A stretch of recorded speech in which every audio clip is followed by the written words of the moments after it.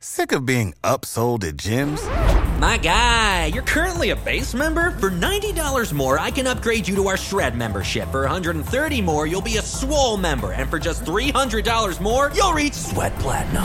At Planet Fitness, you'll get energy without the upsell. Never pushy, always free fitness training and equipment for every workout. It's fitness that fits your budget. Join Planet Fitness for just $1 down and $10 a month. Cancel anytime. Deal ends Friday, May 10th. See Home Club for details. When you need mealtime inspiration, it's worth shopping Kroger, where you'll find over 30,000 mouth-watering choices that excite your inner foodie. And no matter what tasty choice you make, you'll enjoy our everyday low prices, plus extra ways to save, like digital coupons worth over $600 each week. You can also save up to $1 off per gallon at the pump with fuel points. More savings and more inspiring flavors make shopping Kroger worth it every time. Kroger, fresh for everyone. Fuel restrictions apply. Hey friends, this is Matthias Roberts, and you're listening to Queerology, a podcast on belief in being. This is episode 121.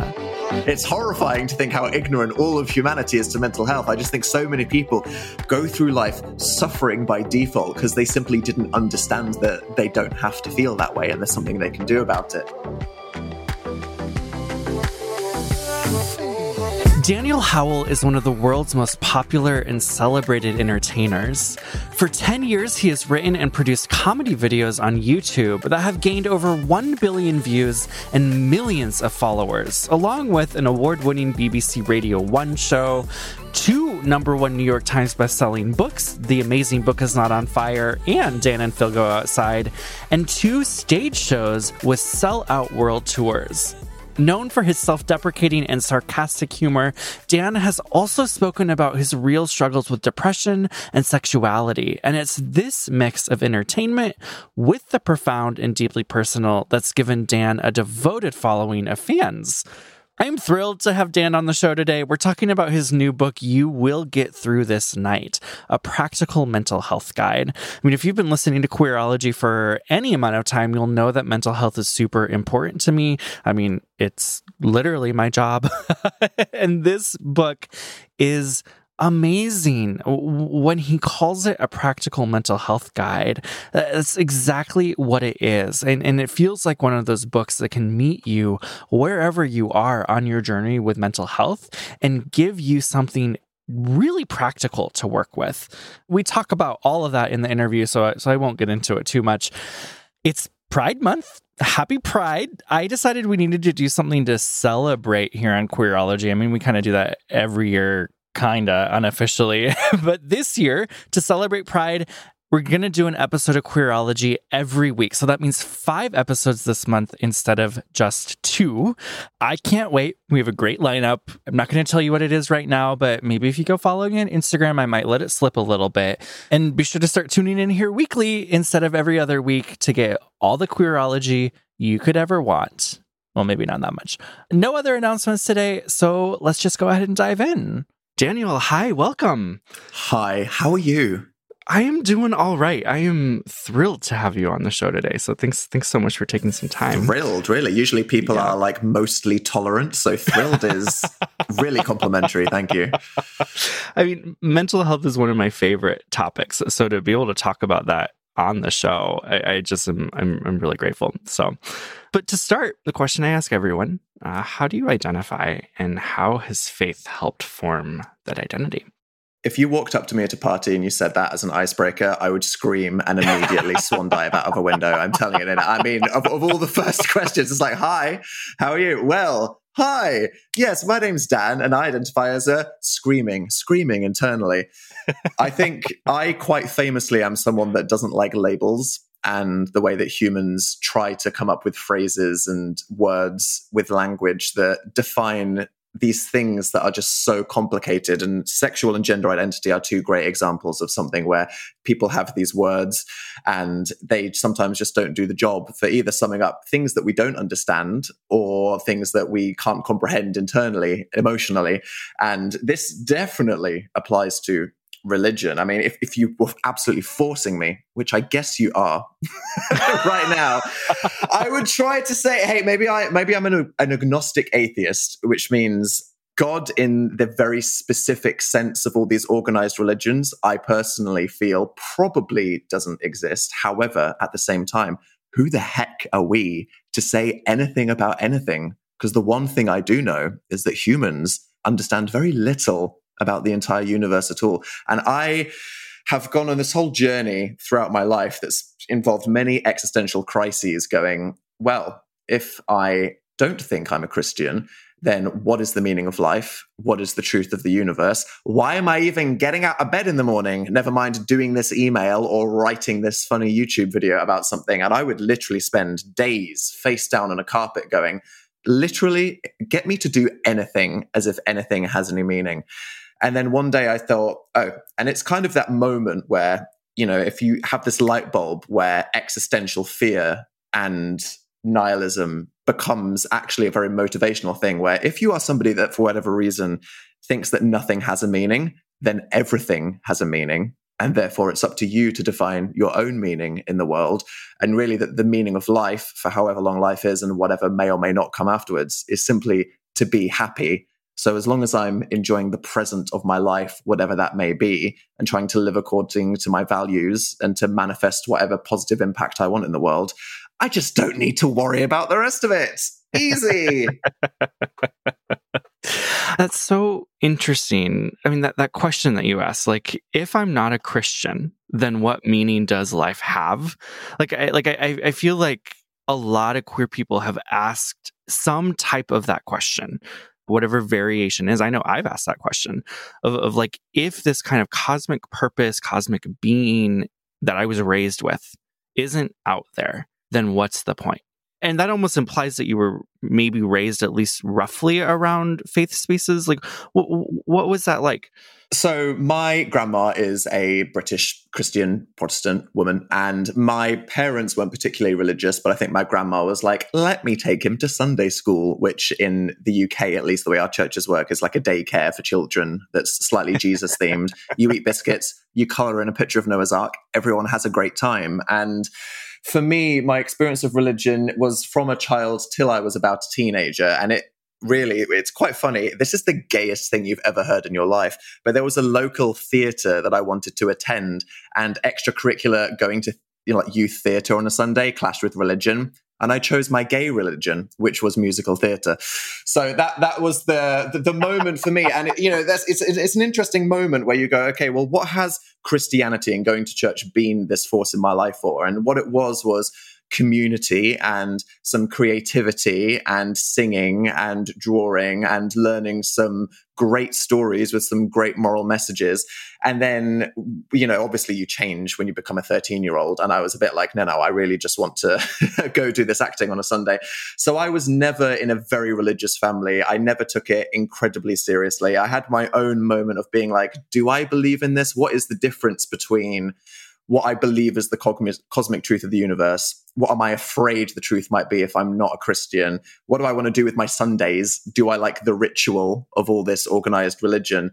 And that kind of led me on to being that spiraling 20-year-old lying face down in the carpet. So, I mean, clearly kind of identifying loosely as like agnostic atheist, clearly the answer to that was, and you just said it, like that kind of, I'm going to find my own meaning and purpose. My imagination is, you can tell me whether this is true or not, like that wasn't just like a switch that kind of flipped of like, well, all of a sudden, like I have found my new values and here I go. What was that process kind of like for you? Painful. So, like my early 20s were literally, because it's such a strange time of your life where for me, my journey as a young adult was so intertwined with really the gay trauma of the negative experience I had living in a very homophobic environment with my school, and that need to escape and create a life for myself. So for me, going to college was this absolutely huge moment that intersected in so many ways in my life, where it was me discovering myself, having my own time, just escaping from the home environment and finding out who I was. And then that also comes with, what are you studying? Because what's your career? And that comes with, what are you doing with your life? And is your life your career? Dan, who are you? What are you doing? Why are you doing it? And I was studying law school in Manchester. It was very hard. I didn't enjoy it. I discovered very quickly, hey, this is maybe not what I actually want to do with my life and career. Maybe I have this other side of me that was more about being creative and performing that I want to indulge in. At the time, what I was doing as a YouTuber, no social media person ever had a career. It was just a silly hobby. So I had nothing. And for me, it was years of just going, what am I doing? Why am I doing it? Who am I? Why am I making any of these decisions? What am I trying to achieve? And what is not just the truth, but what is the good version of life that I'm heading towards? What is the good ending for me? And that is something that I never had a light bulb moment for. It just slowly faded away as a question through a series of stumbling over and hitting my face on the sidewalk of life. That kind of brings us to your new book, which is You Will Get Through This Night, which at the time that this interview will come out has been out for a week at this point. So congratulations. Thank you. It's a huge deal. But I mean, this book is all about, you call it, it's right on the cover, a practical mental health guide. And you really open up kind of early on in the book about your depression, your anxiety, the kind of the dark night that you went through that I'm guessing kind of overlays with some of the stories that you just mentioned, being in your 20s. I mean, you've learned a lot since then. I'm very wise through the virtue of having so many failures. Yeah. What kind of led you from that point to now being someone who's really advocating for mental health, for getting well? It has been a wild and completely unplanned journey. And that might be reassuring for anyone that stresses about what they're doing with their life. Because I posted these comedy videos on YouTube and it was just a hobby. It was just me being silly. I was like, I'm going to tell funny stories from my life. I'm going to make little comedy sketches and these are just for my own entertainment. It's for my friend. It was never meant to go anywhere. As the snowball started rolling, as I got more followers and subscribers, accidentally it turned into this career. Around the time when social media started to blow up, I started getting offers to have a radio show with the BBC. People wanted me to publish books. It was this, that, and the other. And as this spotlight started to grow on me as a person, I realized that there was this huge part of me, which was my sexuality, that was an absolutely massive skeleton in my absolutely massive closet that I had not dealt with. And for me, it's the story of someone, and this is something that many people relate to, whether they're having a midlife crisis or just a quarter life crisis about what they're doing when they're younger, where if there are certain problems or fundamental truths that you know you're clashing with, you cannot run from them forever. And that's what I tried to do. My adolescent mission, as I said, was to create an independent life for myself where I was financially secure and my environment was safe. I was living on my own terms and I didn't get put in that place that I was as a child. So I was relentlessly career focused and I never took a moment to think about how I felt or what was causing, my perspective on reality. And one day I just hit the wall. And I couldn't do it anymore. And at the time, it was just me talking about my mental health. And I was like, you know what? I have crippling depression. And it is crippling me because not only am I struggling to get out of bed and open the curtains in the morning, but I'm getting to a point where I can't even fake it. I cannot get on a stage and smile and pretend like everything's okay because it's really affecting my ability to cope. So I had that first moment of going, I am going to make a YouTube video called Daniel and Depression, and I'm going to talk about my mental health journey. And I'm sure that you will understand this with everything that you've done with this podcast, but these kind of conversations that we've been having the last few years, 5 years ago, the world was in a completely different place, not just in terms of queer rights, social justice on the internet, but just an understanding of mental health, feeling comfortable talking about it. There was such spectacular ignorance. When people say, oh, you're taking antidepressants, incredibly common. You're on crazy pills. That kind of, really harmful language. And I thought, I need to do this, but it might destroy my career. It might destroy my friendships. My family might think I'm weird. They might think that I'm this, weird, obscure, crazy person. People won't want to work with me. And it was the first example in my life where I was surprised positively by humanity and how they could treat me. Because my experience as a young queer person was everyone hates you. You are inherently broken and terrible. Therefore, you need to hide who you are all the time. And you need to presume the worst in all people because all people will, by default, dislike you. What happened when I posted this video was people empathized with my story. They heard this reality. I shared this vulnerability and they liked it. They said, hey, thank you for sharing. And even, you talking about your depression, I've learned something. I learned that I feel like you and I'm not supposed to be this way. Or I have a mother or a sister that's going through the same thing. And now I finally understand their perspective. And so my whole life, I was just the self-deprecating joke guy. And then I was the mental health guy. Because I think we all have that thing where humor, it's a bit of a defense mechanism. You put up that wall, you make that joke about yourself first so that someone else doesn't get in there and stab you where you're vulnerable. And this was me having an example of saying, hey, Dan, actually, maybe if you tell your truth, maybe if you let the guard down and show your vulnerability, not only is it just more compelling entertainment, but people will form an intimate connection with you. And it was that moment that gave me the confidence to go, hey, you know that gay thing that you're not thinking about inside your head? Maybe it's time to deal with that. So yeah, it was a whole journey. And I don't want to just kind of skip over that vulnerability part that you're talking about, because I think those internal messages, especially for queer folks raised in homophobic environments, of where, that internal messaging of I am wrong, bad, no one will like me, to have all of that kind of like stuck in our bodies, and then to make a choice to admit something's wrong, that is so difficult to do. At least I imagine for you it was. It was just shocking. I mean, the thing is, it was like a coming out moment for me, just saying I am not okay on some level. And that was me just saying I don't feel great. Didn't even scratch the surface of me being in the closet, which was 90% of why I didn't feel great. So that felt like a whole journey. And then I was like, oh, actually, I haven't started. And I had these surreal moments where I would go on tour with a stage show, and I would have people come meet me outside, and they would open up to me. And, before they would say, hey, even your silly light entertainment videos, they picked me up on a day when I was feeling bad, and I want to say thank you. People would say things like, I used to watch your videos and listen to your radio show with my brother when we were in hospital. And these heavy stories that just make you realize, oh, do I have the power to have this positive influence on people? After I talked about my mental health, people would say, I want to thank you for being open. I want to thank you for being vulnerable and for telling the truth and for doing something so difficult, because this has had a profound impact on my life. And I felt like a fraud because I was stood there.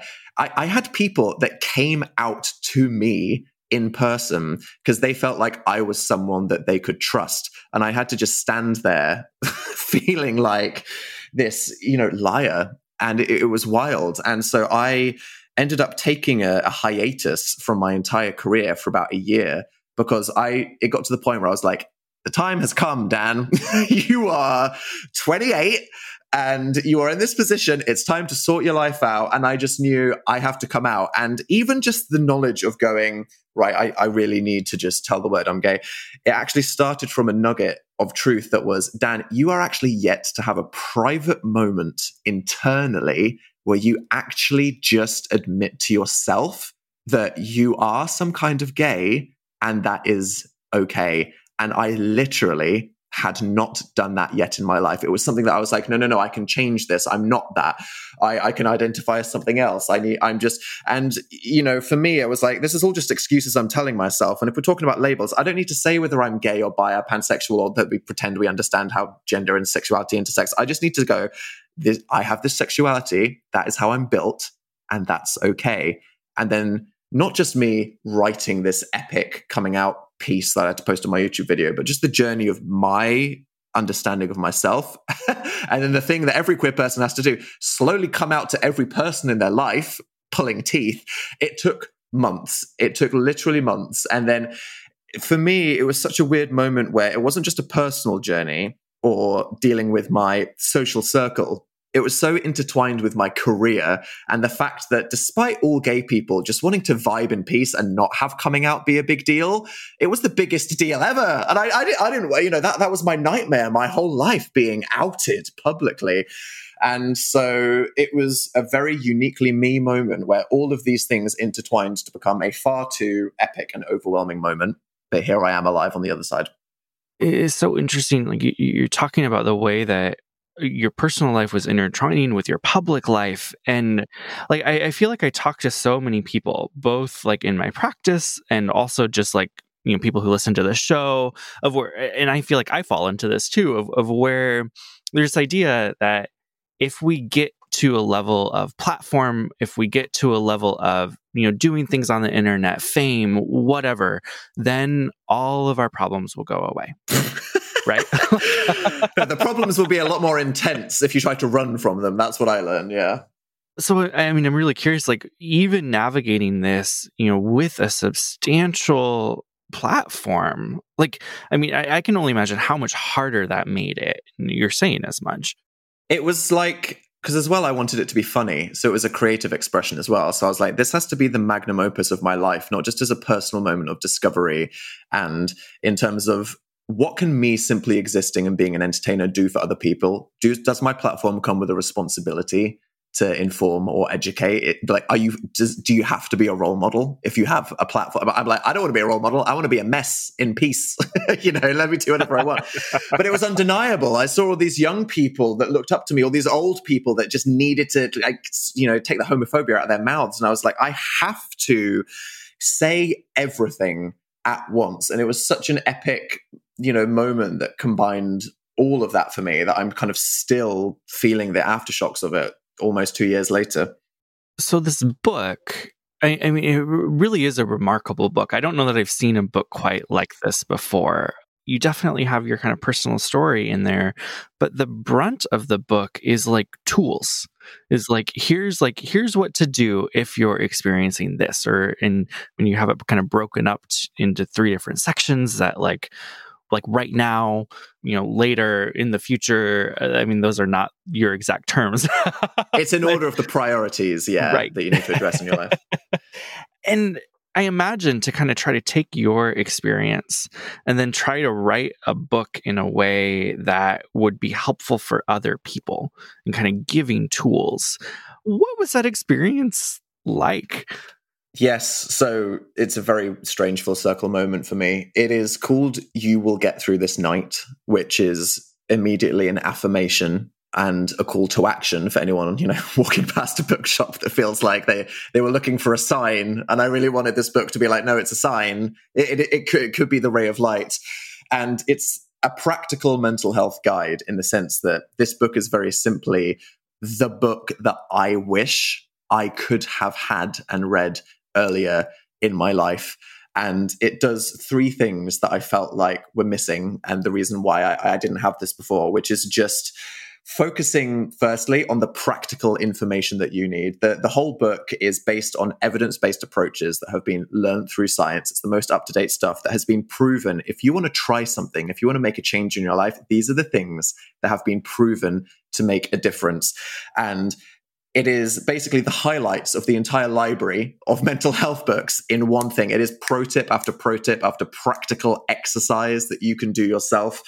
And then my job is to be the guy that makes it relatable and funny, because I don't know about you, but after a long week, the last thing I want to do is the homework of soul searching, looking in the mirror and going, oh, how do I sort my life out? I'm like, no, I don't want to think about that. I just want to put on the TV. So I'm there being funny, trying to make mental health inappropriately humorous. And I am sharing personal experiences from my life as an effort to make it relatable, because one of the biggest barriers for me in confronting mental health and sexuality was just that lack of representation and the shame that I carried from not hearing other people talk about it.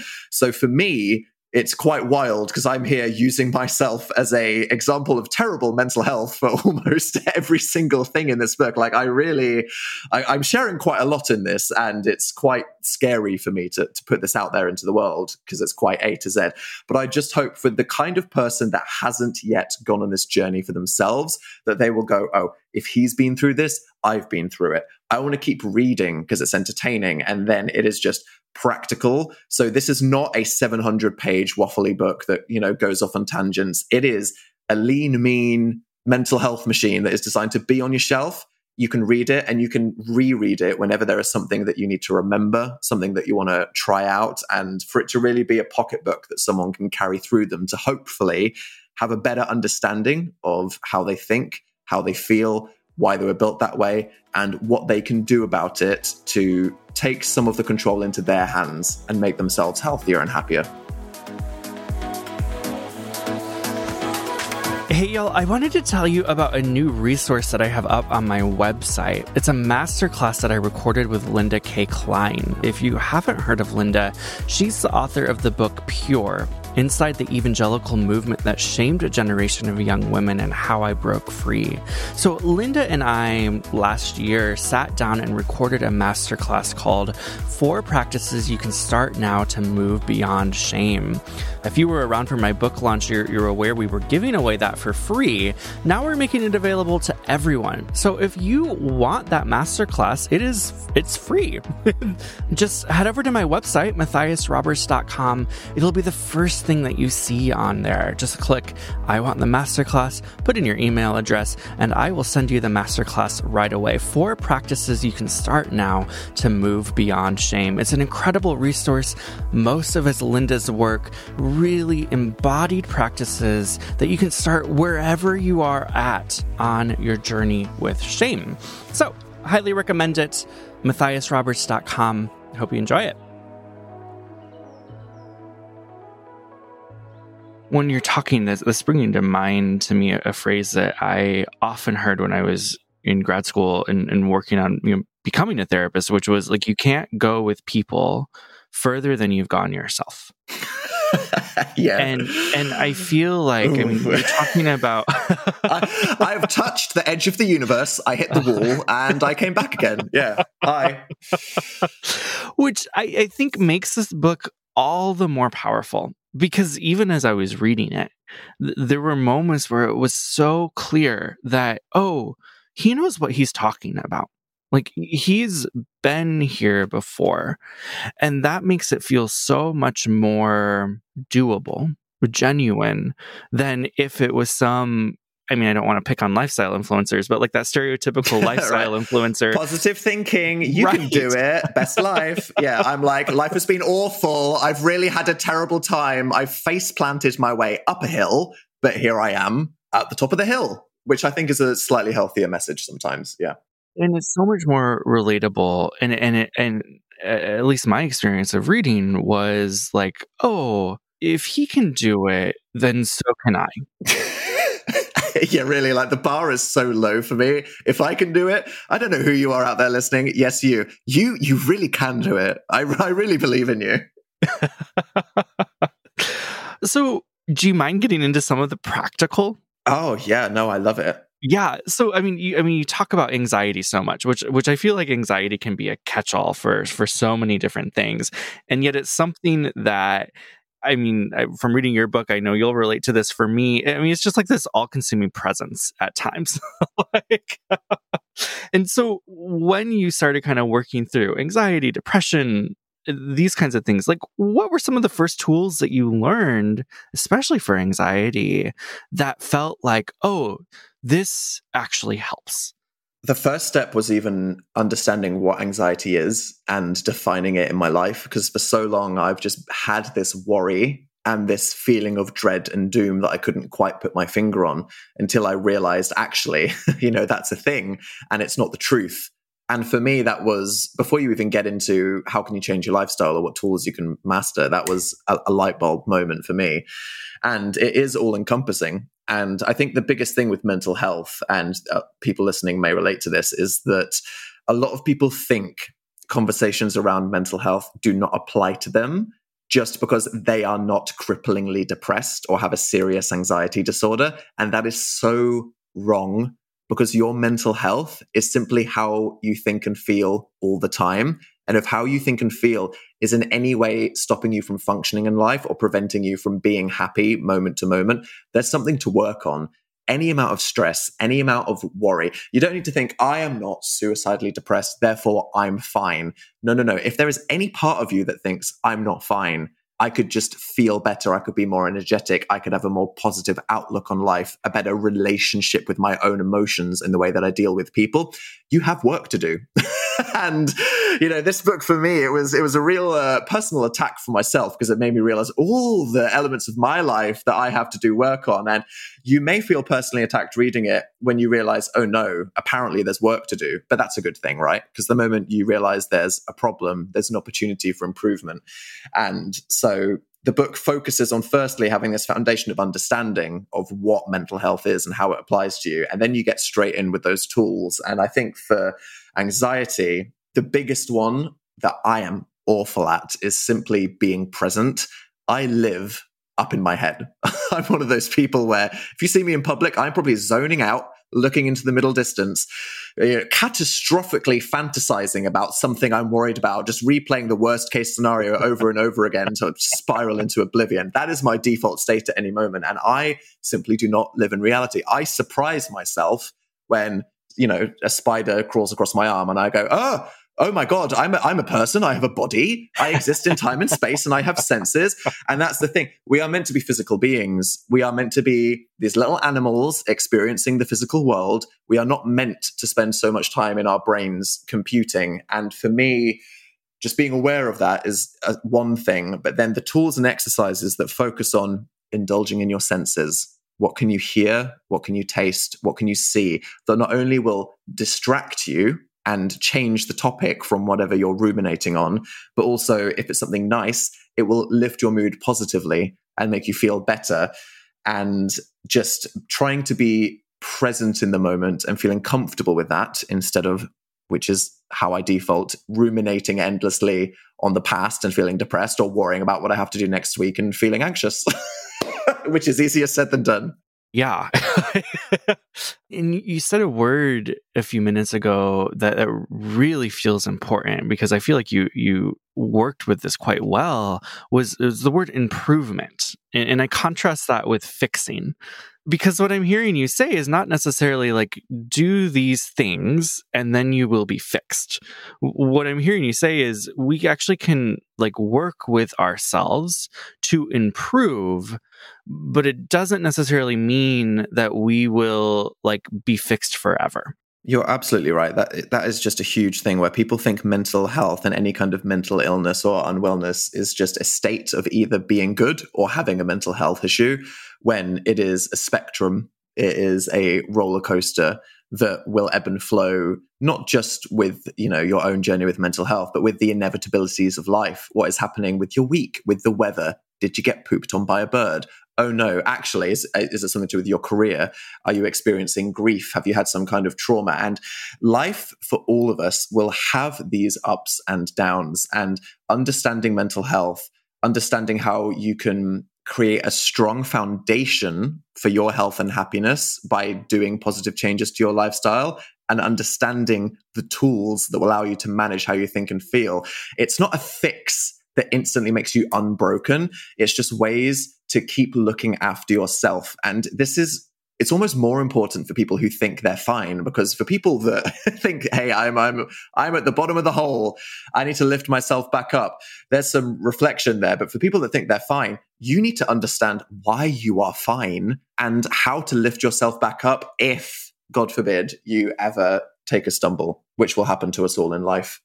That's huge, because I think sometimes, I wonder if you'd agree with this, like when things are going really well in our lives, well, and even when things are going really bad, like either things are going well or things are going bad, it's easy to get stuck in that place of, this is the way it will be forever. Like, I don't need new tools. I don't need to stay on my medication. I don't need, like, whatever it is, like, things are great. Yeah.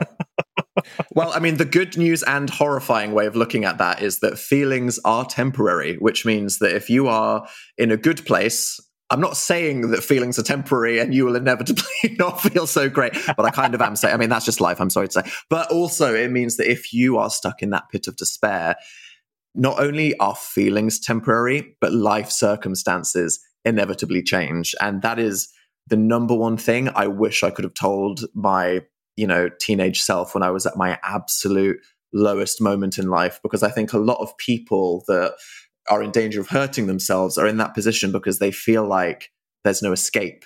It's not that they want to hurt themselves. It's just that they don't want to be in the situation that they are in anymore. And they do not see a way to get out of that scenario. And I was so profoundly wrong, because inevitably, just with the flow of time, every single circumstance in my life changed. So someone just has to know that no matter how bad it gets, yes, feelings are temporary, but also life is simultaneously quite short, but it's also in the moment very, very, very long.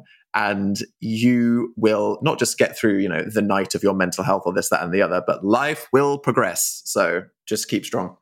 So you worked with a clinical psychologist on this book, which also when I saw that, I was like, great. Right, yeah. And I'm curious, one, that like backs up, like, again, all of this stuff is science-based, but there comes a point, I think sometimes for us, of where we're trying to determine whether like I can and should do this by myself, or maybe I should go get some help.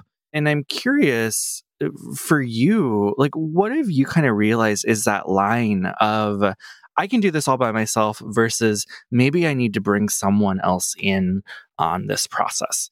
Well, firstly, it's quite reassuring to hear that you have a strong opinion about believing in professionals too, because I think it's not actually quite a controversial statement to say that humanity, they have a bit of an issue with facts at the moment and believing in science and trusting experts. And it's that thing where sometimes you get your aunt on Facebook that just says something and she might be lying, or that influencer that posted that pretty graphic design on Instagram. It doesn't actually mean they're qualified to know what they're talking about. And as much as I'm someone that feels like I know a lot about this topic, I wanted it to be trustworthy. And so I worked with an amazing clinical psychologist called Dr. Heather Bolton, who made sure that all of the advice and the things that we were saying were the most up-to-date things that were proven to be effective.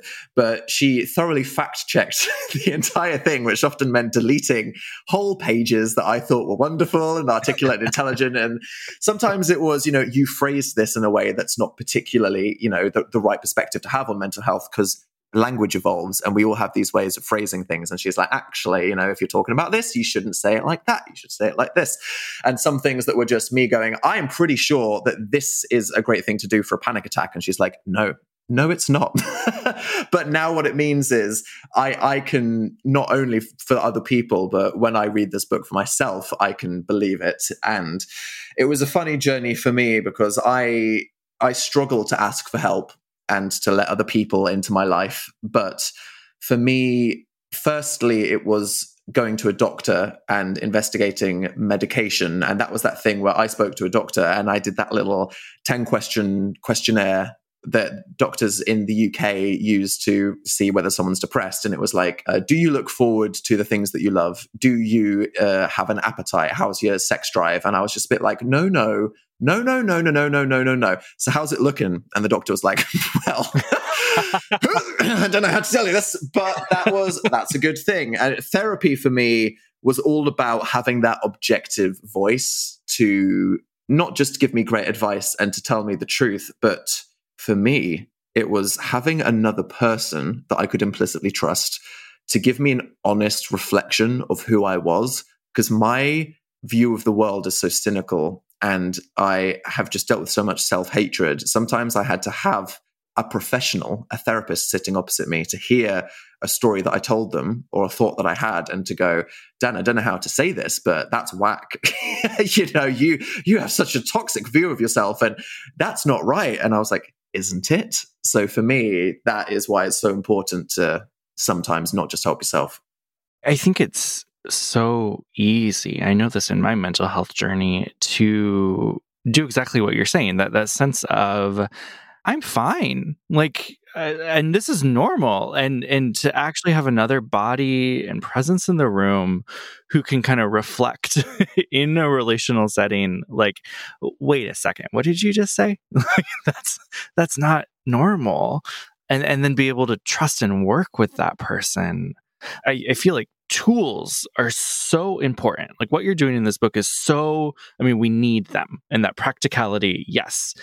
And being able to do that with somebody, with relationship, it also changes things. It's two profoundly important pillars of supporting yourself, really, because firstly, these tools seem like such fundamental knowledge that I don't know why it isn't forced for every child to learn as soon as they get into school. I mean, it's just such a fundamental part of maintaining your life as a human. I have no idea why all of this was news to me until a few years ago. I mean, it's horrifying to think how ignorant all of humanity is to mental health. I just think so many people go through life suffering by default because they simply didn't understand that they don't have to feel that way and there's something they can do about it. But I will spoil the entire book now in agreement with you to say that no matter how many tools there are and things you can learn and perspectives you can get on how your mind works, the number one support for yourself in any way is having another person there. And if you have a professional, amazing, because they're trained and they know exactly how to guide you in a kind and professional, trustworthy way. But even just opening up to a friend can be a lifeline, because the moment you get something out of your mind and into the real world, you strip it of all of this ominous power that it had, all the guilt, all the shame, all the fear, and just the inherently toxic way that we all treat ourselves on the inside. The moment you get someone else's perspective, it can completely diffuse a scenario. And just even if your friend can't help in the way that a professional can, if they don't have the best reaction or give you this amazing, life-changing piece of advice, just feeling heard and acknowledged makes you feel connected to the universe and that you aren't floating through the stars in this solitary suffering journey. And that can be a lifeline, which is why it's so important for us to feel comfortable speaking to others and to be there for the other people in our lives. I feel like that's such a good point, because, I mean, yes, therapy is great, but like we can't just have a therapist, or for some of us, therapy isn't accessible in these moments. And so to be able to have these other people who, again, may not be professionals, but who can come alongside. I mean, I talk with my clients all the time about, like, what's your support structure? Like, it can't just be me. I'm happy for it to be me. But, yeah. But like, really, like, get a dog, speak to your friend, text your grandma, like, go, bye-bye. Yeah. And that's, again, out of my own experience, it's so hard to talk to friends about this stuff. It's almost easier to talk to a therapist, and it is easier to talk to a therapist. Absolutely. That was my experience. Yes. Than to go to our friends, the people that we know, and say, hey, actually, I'm really struggling. Yeah. I think that we're very defensive by default, because socially we don't want to be judged. And we have this fear that by admitting vulnerability, we're going to make ourselves feel weaker. But in reality, anyone that's close to you, we all feel the same way. Every single human has this silent shame that they carry around, that they don't want to burden other people or embarrass themselves. And that is just a lie that we need to absolutely all drop immediately and smash. Because people, if you had a friend that said, oh, I don't want to burden you, what would you say? You'd be like, I wish you told me sooner. I hate that you were struggling and you didn't tell me. I would have loved to have been here for you. It will bring you closer to that person. And that is a connection that every single person has. So don't be like me and suffer in silence for so many years because you are afraid of judgment or imposing yourself on others. And even if you do, keep going. You're not doing anything wrong by trying. And I say this in the book, like, you cannot view it as a scary thing that you're afraid to fail at, because as soon as you acknowledge that you're trying to improve something about your life, you're already doing something in good faith. And even if you fall flat on your face, you're doing it with the best intentions on a positive journey. And it is worth every single attempt and failure if you're doing it for a reason. That feels huge too. I feel like I'm saying that a lot in this conversation. Like, this is a huge conversation. We started with God, and now we're talking about life and the meaning and this, that, and the other. But even the way, you're reframing the way you talk to yourself. which, I mean, again, for me, like, that's not easy to do. Is to shift from that, like, you idiot, to you're actually trying something here. Yeah, like, let's you're give trying your ourselves best, sweetie. Yeah. right. For people who have a really hard time with that, or who are listening to this scared to kind of take that first step, who don't even have imagination for what it looks like to speak kindly to themselves, do you have ideas of what, like, maybe a baby step would look like? I was so stuck in the opposite direction here, and this completely came from my wacky, traumatizing queer childhood, where I had this cynical worldview. I had this horribly toxic view of myself, and I always expected the worst, and in ways that served me. And, I talk about this, how sometimes if you have this stiff upper lip mentality where you hide your vulnerability, it can make you resilient in extreme situations, but inevitably it will crumble, it will wear down, and then you'll be left raw on the inside. And it is such a struggle for me to just not be cynical. And a phrase like gratitude or self-compassion makes me want to projectile vomit and, run away and scream and just be like, no, cringe, terrible, boo, no, I don't do that. But actually, the truth is, to anyone out there that feels like, I don't know how to give myself love, I don't feel comfortable with that, or I don't, I feel like I don't want to have this sunnier outlook on the world. It's not about just being positive. This is, it's that very Instagram thing where people are like, positive mental attitude, guys, and it's not quite that easy. And I think I say the phrase realistic optimism, which is you need to acknowledge the truth, which is the good and the bad. Firstly, you need to acknowledge the bad so you can be honest about what to fix, but you need to acknowledge the good, which is what I had the issues with, in order to give yourself an objective view of reality. If you are really cynical and sour and you don't want to let the love in, you don't want to be open to other people, you don't know how to, start practicing these things, then you're not actually having a balanced view of the universe. You're skewing yourself negatively, and it actually makes you less successful overall. And I think a good first step is to just practice gratitude, is one example, which is, even if you are having the worst day of your life, if you have nothing, if your entire life is fallen apart, just find one thing that you are grateful for and just acknowledge it. And that can really be a stake being driven through your cold vampire heart. Eventually, when you train your instinct to look for and not be soppy, but just acknowledge the things that you have and what's good in the world and what keeps you going, or your faith if you have it, and let that support you. And hopefully, slowly, you will start to unbrainwash yourself. Daniel, how can people find you, your work, this book? I am everywhere at Daniel Howell. As I've said, my personal life and my life story is completely intertwined with my career. Here I am spilling my guts, mining my trauma for people's entertainment. And if anything, my whole life and my career has been a complete accident. But if here I am at the end of the day writing this book that, it's not a joke, it's filled with jokes, but actually it's designed to really be there in a way that I wish someone was there for me before. I hope that it helps people. I hope that my life, how I've ended up here, has achieved something and will do something for other people. And metaphorically or literally, trust me, you will get through this night. Thank you so much. This has been lovely. Thank you. It's been a beautiful conversation, and you have a beautiful soul. Oh, thank you. You can find Daniel across the internet at Daniel Howell. Be sure to go grab a copy of You Will Get Through This Night, a practical mental health guide, wherever you buy books. Queerology is on Twitter and Instagram at QueerologyPod, or you can tweet me directly at Matthias Roberts. Queerology is made possible because of you. To find out how you can help keep Queerology on the air by becoming an active listener, head over to patreon.com/Matthias Roberts.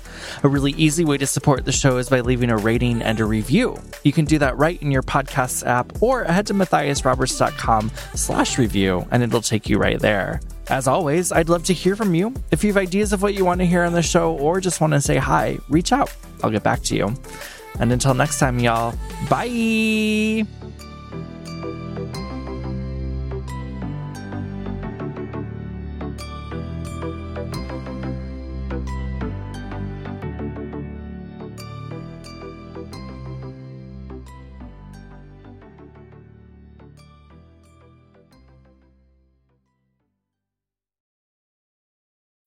When you need mealtime inspiration, it's worth shopping Kroger, where you'll find over 30,000 mouth-watering choices that excite your inner foodie. And no matter what tasty choice you make, you'll enjoy our everyday low prices, plus extra ways to save, like digital coupons worth over $600 each week. You can also save up to $1 off per gallon at the pump with fuel points. More savings and more inspiring flavors make shopping Kroger worth it every time. Kroger, fresh for everyone. Fuel restrictions apply.